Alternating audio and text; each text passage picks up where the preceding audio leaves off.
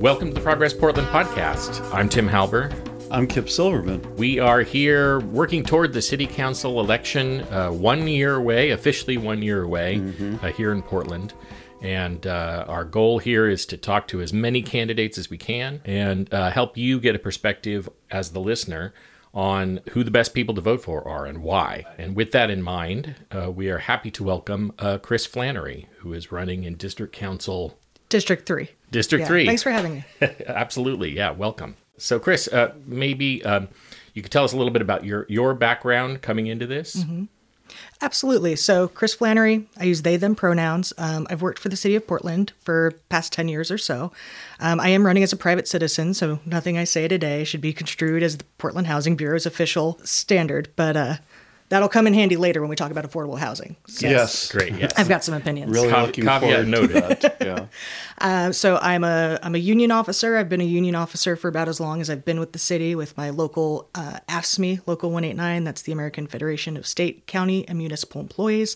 A lot of acronyms I'm going to try to define today as we go through this. I have been in District 3, so I live in the Montevilla neighborhood. I moved in summer of 2021. I got in by the skin of my teeth into a home ownership situation, which I never thought I was going to be able to do as a millennial. You know, I graduated college in 2009, so as you can imagine, that was not the best economic situation to come into. So I think a lot of my perspective has been shaped by, you know, the Occupy movement, the Women's March in early 2017, the summer of protests over the George Floyd's murder. So a lot of what I bring to the table has been shaped by these events in my life. I mean, I was only like 12 when 9/11 happened, so I'm one of those, I don't know a world without it. Right on. You're wearing a AFL-CIO Solidarity shirt. I am. I was very excited to get this the shirt from over in the Oregon AFL convention this year. Very cool. No. Appreciate that. I lurked around your LinkedIn, saw the City of Portland work, been digging around your website also, and the three main platforms that you wanted to talk about. So we want to get into all of that today. Do we want to start with easy things like living wages or hard things like safety nets or... I mean, when you say hard. easy and hard, I know. I'm being obnoxious. I think starting with living wages is important. It's why it's my number one priority. You know, I came into the city of Portland from a nonprofit. I got into nonprofit work. I was an AmeriCorps volunteer in service to America, VISTA. That's what got me from the East Coast to the West Coast. And part of that program is, you know, you're given a living stipend at the poverty level of the community you serve. And it's supposed to be a learning experience. That's my air quotes for the listener. And one of the things that I've learned over my time and engaged in both the nonprofit world and in government service for low-income folks, the number one intervention for poverty is cash. Mm-hmm. Give people money, they will spend it wisely. I know it's very unpopular to think of handing somebody money and just letting them do what they think is the right thing to do with it, but it is effective. And living wages is one way. Most of us work, right? Most of us, the main source of our income is our work. And if we can have a living wage that allows us to stay in the community that we serve, then we can alleviate a lot of the ills of poverty. Houselessness, one of the major contributing factors is we can't afford the rent or we can't afford the mortgage. All right. We see a lot in the news about revitalizing downtown and spending all this money and a 53-person task force and something we've talked on this podcast before about. And not a lot of conversation about revitalizing the neighborhoods where people actually live, because not many people live downtown. That seems to be a core concept that I don't see talked about by very many people on how to make where we live sustainable. So do you have more to talk about that? How we maybe not let downtown wither and die, but divert some of the money that we're currently investing in revitalization to make sure that everybody gets to enjoy in that process? I mean, I think it's absolutely an important and very dense topic you're raising. My experience with downtown, so the program I work in is inclusionary housing. And so anytime you build something that's got more than 20 units, you have to provide some affordable housing in it. A lot of downtown is already owned, like the parking structures even have been owned by often the same families or businesses for decades. And there's a lot of land that could be built on, but folks are waiting for that right price to come. They're waiting for that right, letting the pro forma pencil out. And I think one thing folks miss is often these developments are treated as financial investments, not as a need being met or a service being provided. And so when you think about downtown and you think about the business landlords complaining about all the vacancies, they also haven't lowered the rents. They're holding out to get the rents that they want. And there's some advantages to that. You can write off a rent that you're not collecting for tax purposes, right? So I think there's some questions to really what are the issues that are impacting people downtown and not necessarily balance sheets. And I'd be very interested in alleviating the issues that people are encountering. But frankly, if you get to privatize your gains from capitalism, you shouldn't be able to publicize your loss. Like we shouldn't be shoring up the coffers of a corporation over providing services to our own people. Absolutely. Yes. I wanted to go back to labor and jobs. I'm excited about you as a candidate because you're talking about jobs. You forefront that. So how does City Hall have an impact on people's ability to make a living wage? You know, it's interesting. In the state law, we have a preemption against municipalities setting their own minimum wage. However, there was also a preemption against inclusionary zoning, and we got that taken care of back in, I believe, 2016, 2017. So it's not an insurmountable barrier. At the moment, there are a couple of exceptions to that. So, for example, if you're a subcontractor with the city, say somebody working for the Joint Office of Homeless Services, or in another situation where city funds are going out to serve the community, the city of Portland is allowed to set a minimum wage for subcontractors. The city of Portland may set a minimum wage for anyone receiving a tax incentive or another benefit from the city. And so there are some of these places where we can establish these living wages, these good paying jobs, and at least quit contributing to the issue of people falling into houselessness. I think the Joint Office of Homeless Services moved over 5,000 people out of houselessness last year. I believe that's what their website said. But also that we've had another 6,000 people enter into being unhoused. And so we've got to figure out a way to stop that bleeding and let the programs that are already working continue to serve folks and bring people along. You know, the most difficult folks to bring out of being unhoused have been chronically unhoused. So more than 3 years out living rough. You know, you might have lost your documentation. You might not have your ID, your social security card, your birth certificate. You might have been traumatized, repeatedly traumatized by the experiences of living outside, being swept. And the difficulty there is that once you do get somebody who's had those experiences into a unit, you can't just say, okay, you're good. You know, you need wraparound services. You need somebody to help them navigate our ever increasingly complex bureaucracy so that you can get your ID back. And once you have your ID, then you can get, registered with the DMV, you can vote again. And I think that's something that a lot of folks miss out on is when you don't have an address, when you don't have your documentation, how do you shape the city that you live in? Yeah, I mean, to that end, you mentioned JOHS, Joint Office Homeless Services, the coordination between funds from the city going to the county to pay organizations to help unhoused folks and other things. There's been ongoing controversy, not only with how JOHS spends its money, but the agencies it works with having challenges of finding people to work, paying living wages, the efficacy of those particular nonprofit organizations that are doing the work, the city itself, and I wonder if you have some opinions on this, contracts with organizations to manage the low or no-cost housing, and I don't know the numbers of how many organizations we work with and how many actual buildings that are paid for people to move into, but I see story after story of just horrible conditions for those people, and eventually the organization deciding, we can't do this, we don't have enough money and we don't want to do it anymore, and closing up shop. There's one on the up on 14th that there was just a story about where the organization had moved all the people out of the building because it was in squalid conditions, and they just decided that'd be $15 million to renovate, and they're not going to move anybody back in, and they're looking for somebody to the sell elder it building to. with the Legionnaire's disease outbreak. That I think that's it, and it seems like this is pretty commonplace that we contract out services to other organizations that aren't delivering, and that by the time anybody knows about it, it's a huge problem. People have to leave rather than getting in front of it. And from your perspective, working in that world, what can a more effective city council, a more effective set of bureaus do to just do this better? I think there are a myriad number of ways to approach it. And I think it's really going to depend on who gets on city council as to which approach makes the most sense. You know, we talk about all this work that's been subcontracted out. So if you look at the organizations that are doing it, places like Central City Concern, Cascadia Behavioral Healthcare, Transitions Projects, they were actually able to unionize with AFSCME because their services they're providing are public services.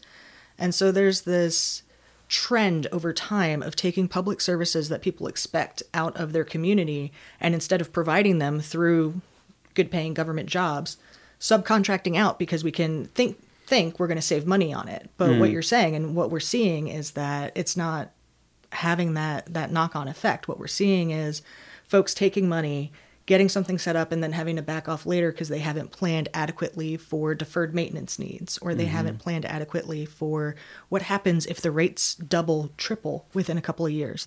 When we are thinking about those types of large infrastructure investments, like those 40, 50, 100, 200 unit buildings, we often see those are put together with such an array of funding that they are reporting to 12, 13, 20 different folks about what they're doing with the money.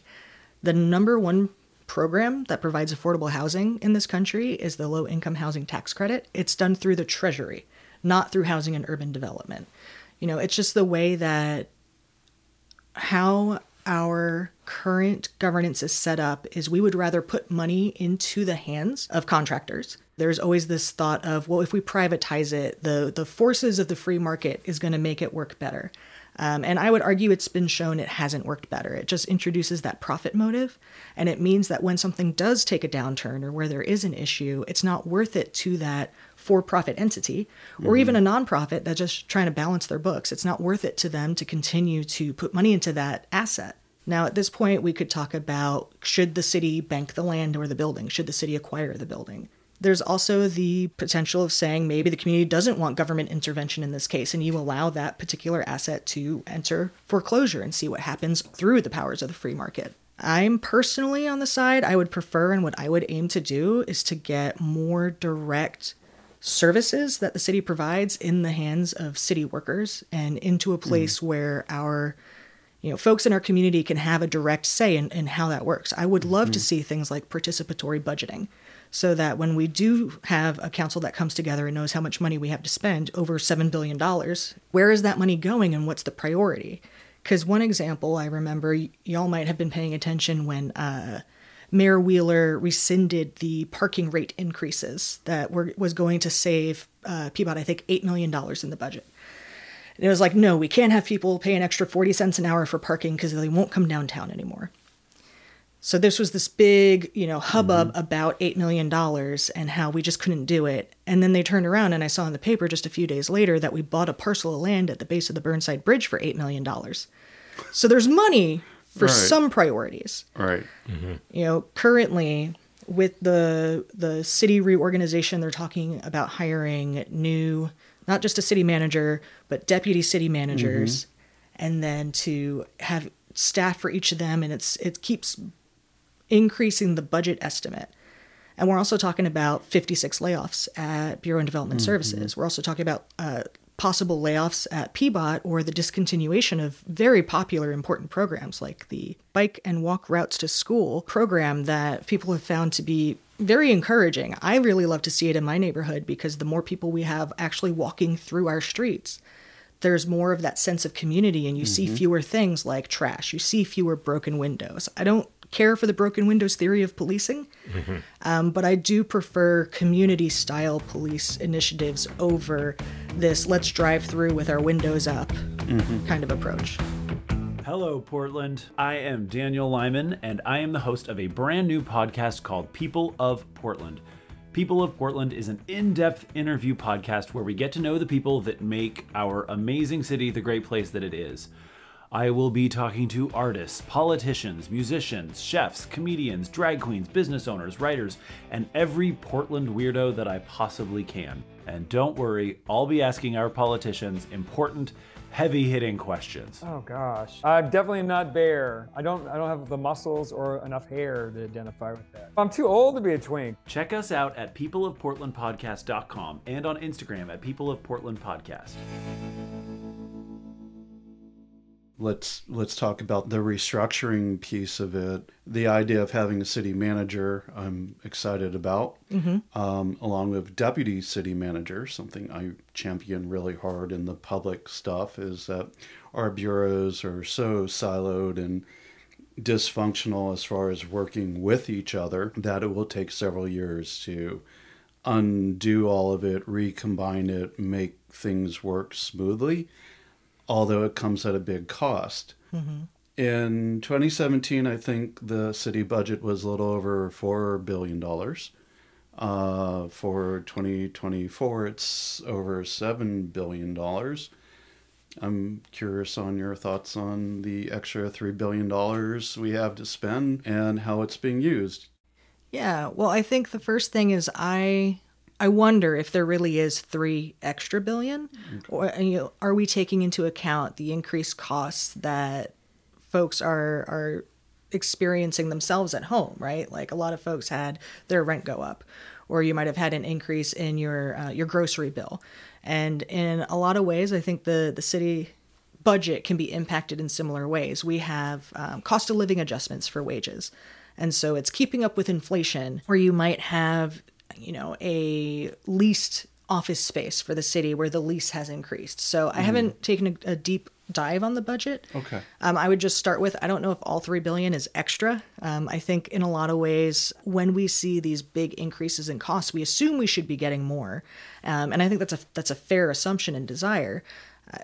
But being able to track down where the money's going and how to prioritize the things people care about is going to be a bigger issue. And that's why I think, again, participatory budgeting would be an amazing tool for us to have as a community. With the current restructure going on, there's an interesting, I think, balance of power being pushed on from our mayor and our commissioners, and trying to figure out, the first idea was, let's be ready by this July 2024. Let's have a city manager in place. Let's test run this. And that our commissioners pushed back, and they were like, no, we have a job to do. We were elected to do this job. We want to keep doing this job until our terms run out. Could they both be right? Could they both be wrong? Sure. I think at the moment, what's frustrating me is I don't feel served by this power play. Like I said, I'm over in Montevilla. It's mostly Southeast District 3, but we've got a couple of Northeast neighborhoods. So like Madison South, Roseway, and Rose City Park, along with Southeast Uplift, the big Southeast block of neighborhood associations, and less Sellwood, no Reed, no Moreland. And that area, we have decent home ownership rates. We have really good voter registration rates. We have still some allegedly affordable housing out in outer Southeast. But overall, I feel that the folks in District 3 are a little bit distinct from the other areas of town in that I feel like we've got some of the most politically engaged folks.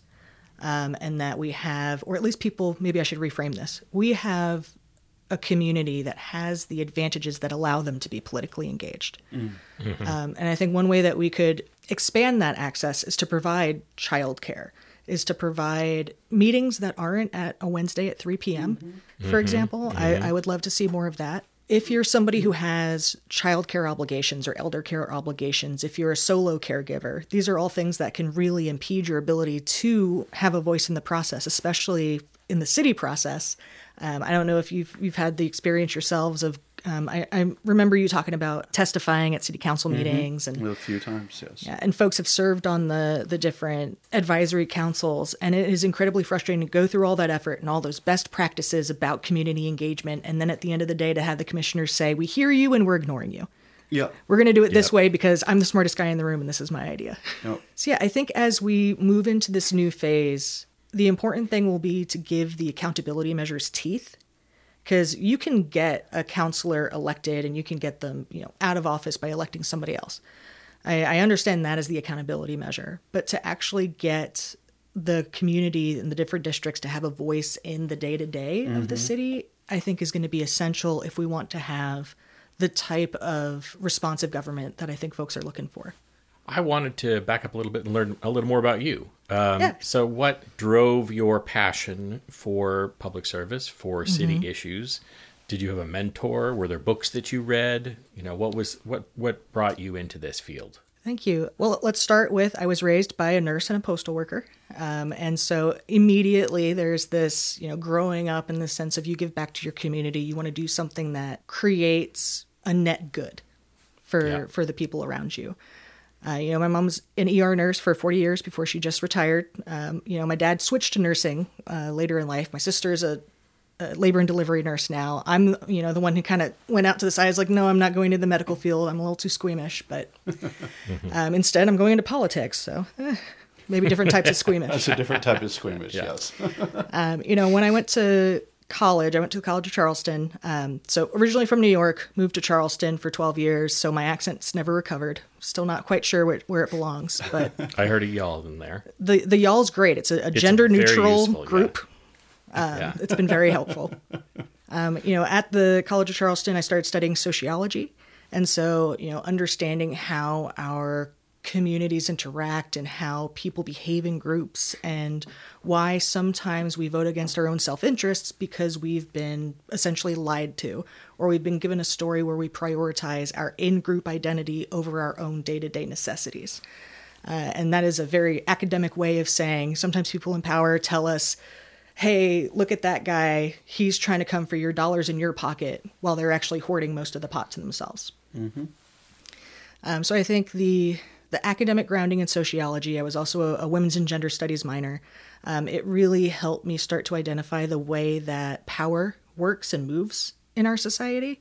And then I failed out of grad school. I couldn't find a job. I was in my car driving between my sister's house and my mom's house to go watch the kids here or go watch a friend's kid over here to get a little pocket money. And I had no idea what to do with my life. So I did AmeriCorps. I did AmeriCorps Vista, and it's what moved me from the East Coast to the West Coast.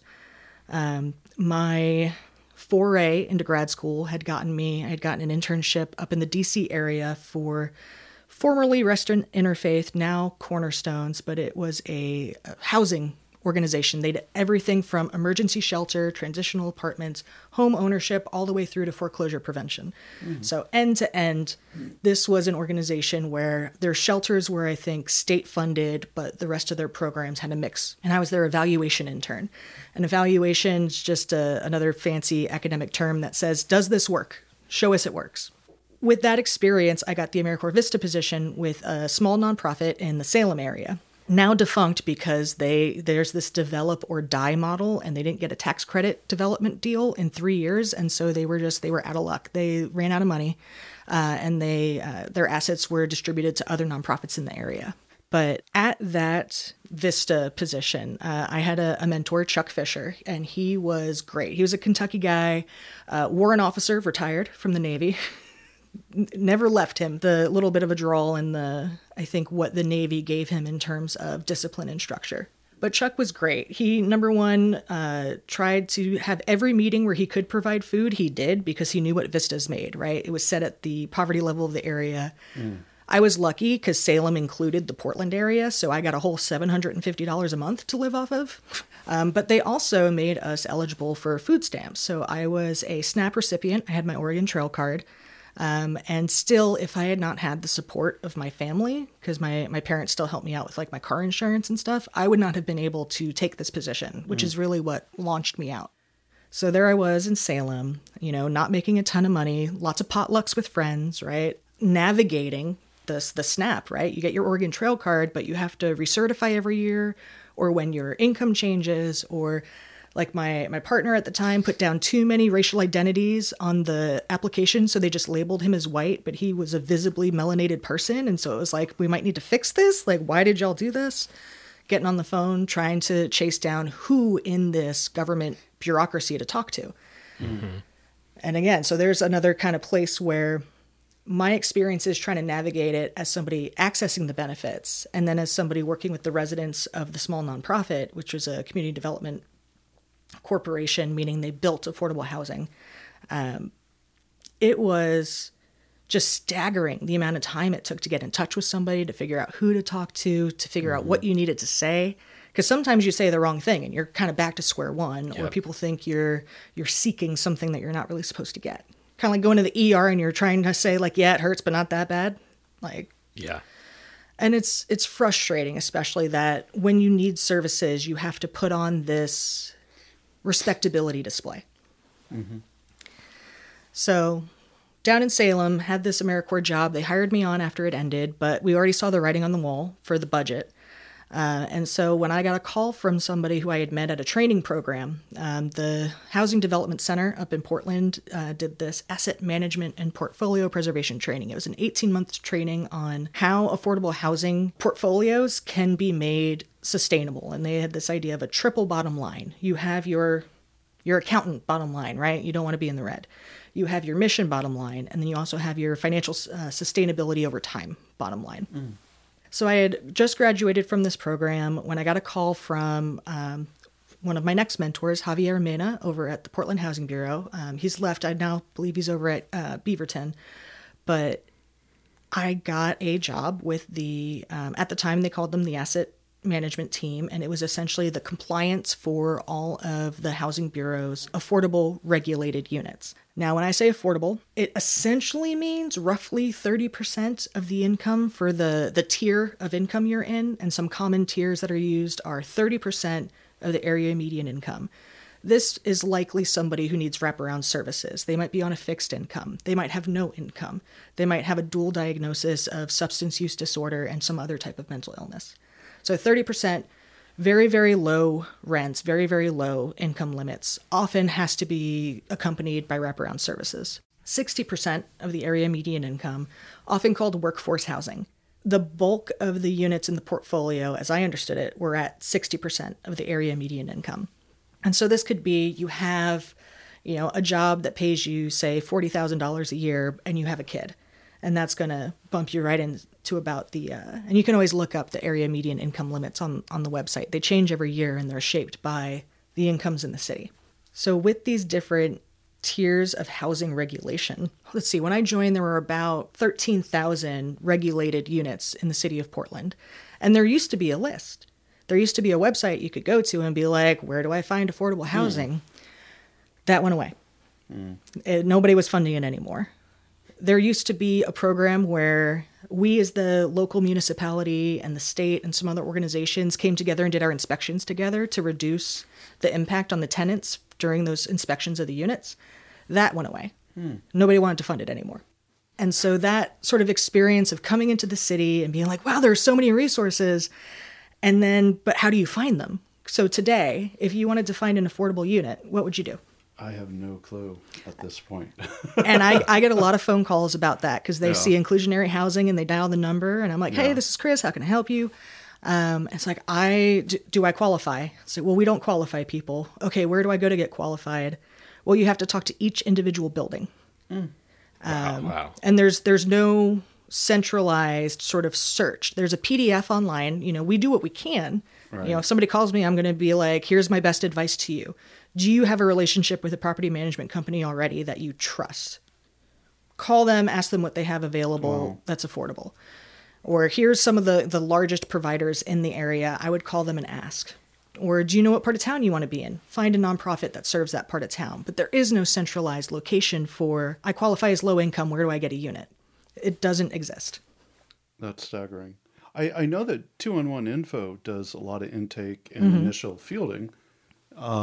But they also just refer you to a website or to a phone number to call. They can't actually answer a lot of the questions. Yeah. So that's staggering that there's no place to go. There's no place to go. It's true. And a lot of people do get frustrated. And so, like I said, I'll get calls about it. Other people at the Housing Bureau will get calls. And we would love to be able to help, but we don't have that list either. Part of, I think, the unintended consequences of the way our affordable housing industry is set up is that it's all privately owned somewhere or another. Well, not all of it. There are a couple of public housing developments, but right around the time the Civil Rights Act was passed, there was a sudden disinvestment in all public infrastructure. Shocking, right? Shocking. And we still haven't recovered from that. I think that's at the point you think about those sort of the lead paint in old public housing developments, and it's because the 60s and 70s were about the last time that we were really building them. So most of, I should say, the affordable units in town are owned by some organization or another, and they don't talk to each other.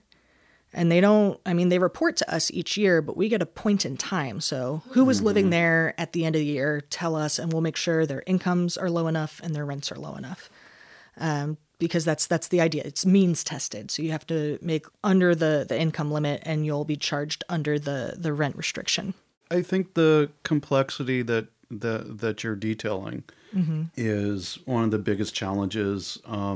Something we've talked about on the podcast before, something that I learned about the short time I worked in City Hall was a lot of these big development companies are like, yeah, we're going to make 20% affordable housing. Then as soon as they're ready to start renting, they are like, oh, you want to know something? We changed our mind. We're going to pay a pittance of a fine and not have to go into this.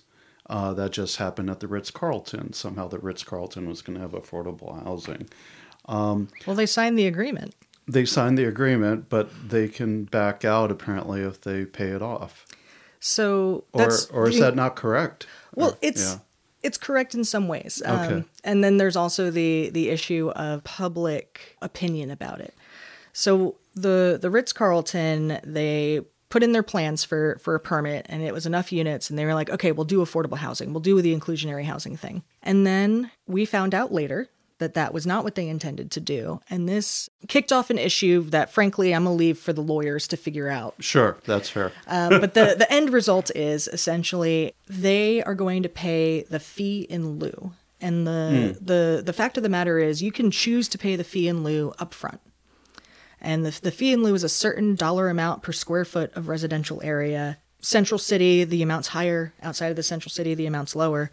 But the reason why I think this is so frustrating, the Ritz-Carlton situation to everybody, is why would you say you're going to provide it when you didn't have the intention to? Right. Yeah.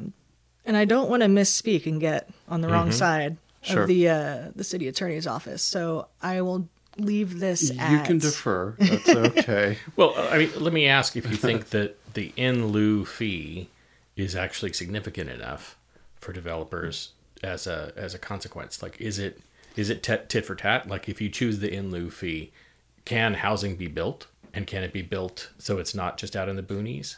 I think it's going to depend on who the developer is, because the fee in lieu is based on the area of the city. And so if you are talking about, I'm in, let's say, Lents, right? So Lents is getting a lot of development recently. It's really kind of popping off in terms of people wanting to build out there because it's got some of the cheaper land prices, but still closer in than some of the other neighborhoods. So if I'm going into Lents and I'm building, actually, I would rather provide the affordable housing and get the tax incentive. I'd rather get the system development charge waiver. I would rather get those development incentives because it's not just offsetting the cost of offering the affordable units. Frankly, right now, the market rate in Lents kind of qualifies at the 80% affordability level. So you're not taking that much of a hit in terms of providing the units, and the incentives are really attractive, especially because they kind of shave off that money at the beginning of your building's tenor. On the other hand, if I'm in a place like Slab Town, you know, if I'm in close into the city but not in the central city, and it's really expensive to develop there, I might not be getting enough offset to make providing the affordable units cost neutral to me. Now, should it be cost neutral? That's a different question. But one of the things to know about the inclusionary housing program is it is calibrated to make it more attractive to developers to offer the units than to pay out. And so within the realm of what the program staff could push, the fee is as high as they could get it. That's good to hear. Yeah. Yeah, great.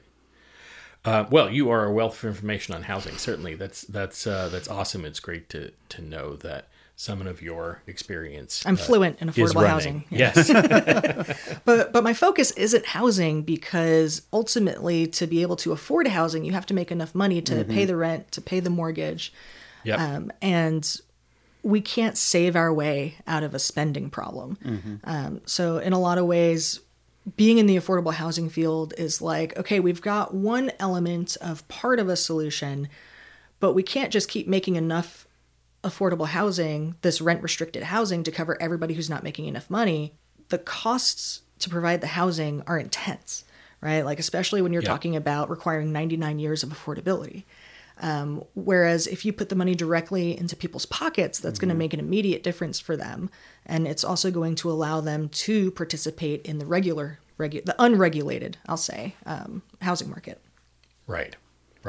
And if instead you put all the money on punishment and enforcement to punish people for poverty, then that's the cycle you're going to be stuck with, right? I'm a borrow a line from DA Mike Schmidt. I heard him speak over at House District 45 Tweetrans constituent pizza night. Highly recommend it. She's great. Mike Schmidt was saying jail is the most expensive housing option we have. That's very good. Yes.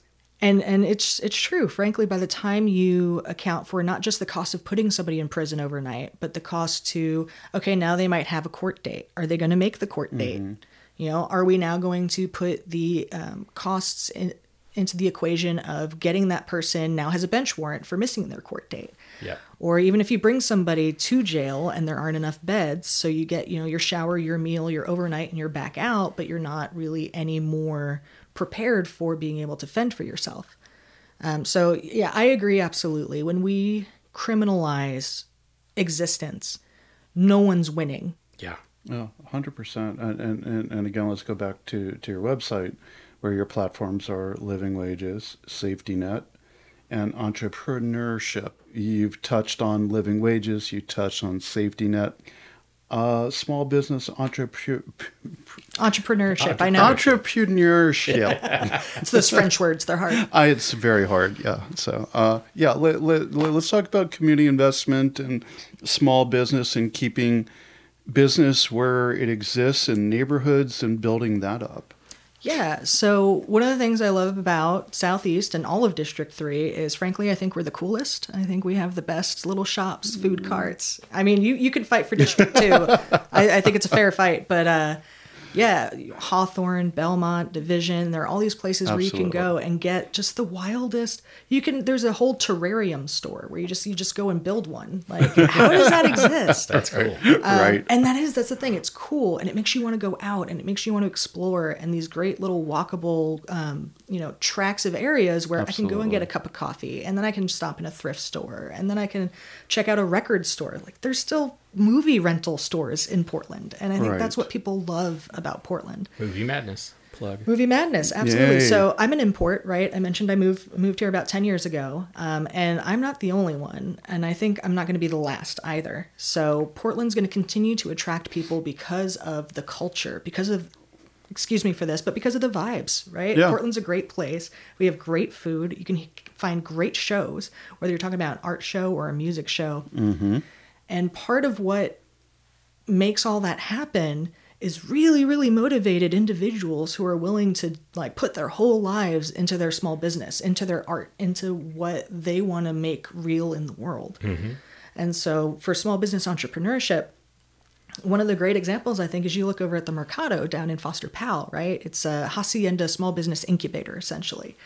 And so you've got small businesses get a chance to, and I'm not entirely clear, I'm not representing Hacienda here either, but my understanding is they sort of get like a break on the rent to sort of spin up these small businesses so that they can then go out on their own. There are a lot of great places in town that the thrift store model kind of has this. You rent your little space and you have your own sales that are associated there, almost like a co-op or a mercantile, which I love it. Amazing, right? Who doesn't love a flea market? When we're talking about people having that passion and wanting to do it, I want to be able to support them. I want somebody to say, listen, I make the best damn hot sauce in town. I'm going to start this small business. And they should be able to do that without worrying about how am I going to get healthcare? You know, what about childcare? Like, childcare is a huge barrier for some folks to participate in the economy and in our communities. And there are some programs that already exist that could be expanded. There's employment-related daycare, right? And that's if you make under a certain amount of money, you can get assistance with your childcare. But again, you've got that means testing that kind of puts a lid on who can participate. And I'm not sure about y'all, but it feels like more and more the difference between what's considered the poverty line and what actually allows you to live and live well in our city is getting vast. Yeah. And finding all the right forms and all the right agencies and just the struggle of getting something spun up seems just insurmountable to begin with. So yeah, I really appreciate that.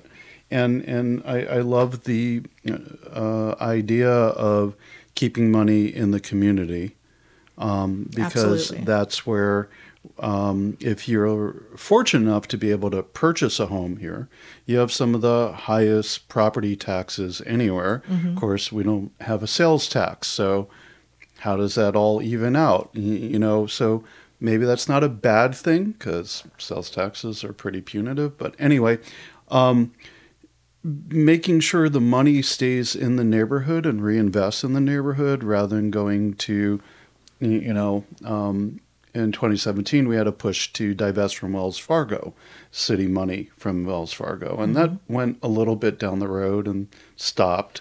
But also not just go out of Portland, but out of your neighborhood and figure out how do we recreate an equitable tax base and redistribution of the money coming in to keep feeding rather than going into one direction or another. And what is equitable? You brought up community-based budgeting, and I don't know that I've heard anybody else really talk about that, participatory budgeting. And I love that idea. What I'm would love to see is how City Council makes that a thing coming forward. And I'm kind of jumping around now, but about how under the new structure, how we engage will hopefully not be come downtown in the middle of a workday and get a 3-minute slot, but you can go to a regional office of your district and meet with your representative and say, I have a concern, and actually have a sit-down conversation with somebody. Now, do you know the latest on that? Because I heard an interview with the man who was in charge of making all this happen, making the recommendations for the budget and all that. Michael Jordan? Michael Jordan, yes. That's why I don't remember his name, because he it's has so the name obscure. Of a celebrity. So yeah, and Michael, he was talking about how the decision over whether the new city councilors will be at City Hall or will actually have district offices or not still hadn't been decided. Have you heard anything on that? My understanding is the plan is to have district offices at some point, but that currently there's the discussion of whether to decide where they're going to be using the input from the folks who are currently in office, or if they should wait for the new slate to be elected and then say, hey, where do you want your offices to be? When I get the emails about the updates, there's some stuff as a city employee, you would think we got more information, but not really. They use a lot of words to say not a lot. But my current understanding is that, at least for the internal stuff, City Hall renovations are being pushed out a few months. And so the commissioners will stay in City Hall until July, and then they're going to shift over to the 1900 building. I'm unclear, but they're pushing out the timelines because the commissioners don't want their work lives interrupted at this point, and that's kind of pushing everything else down the road a little bit.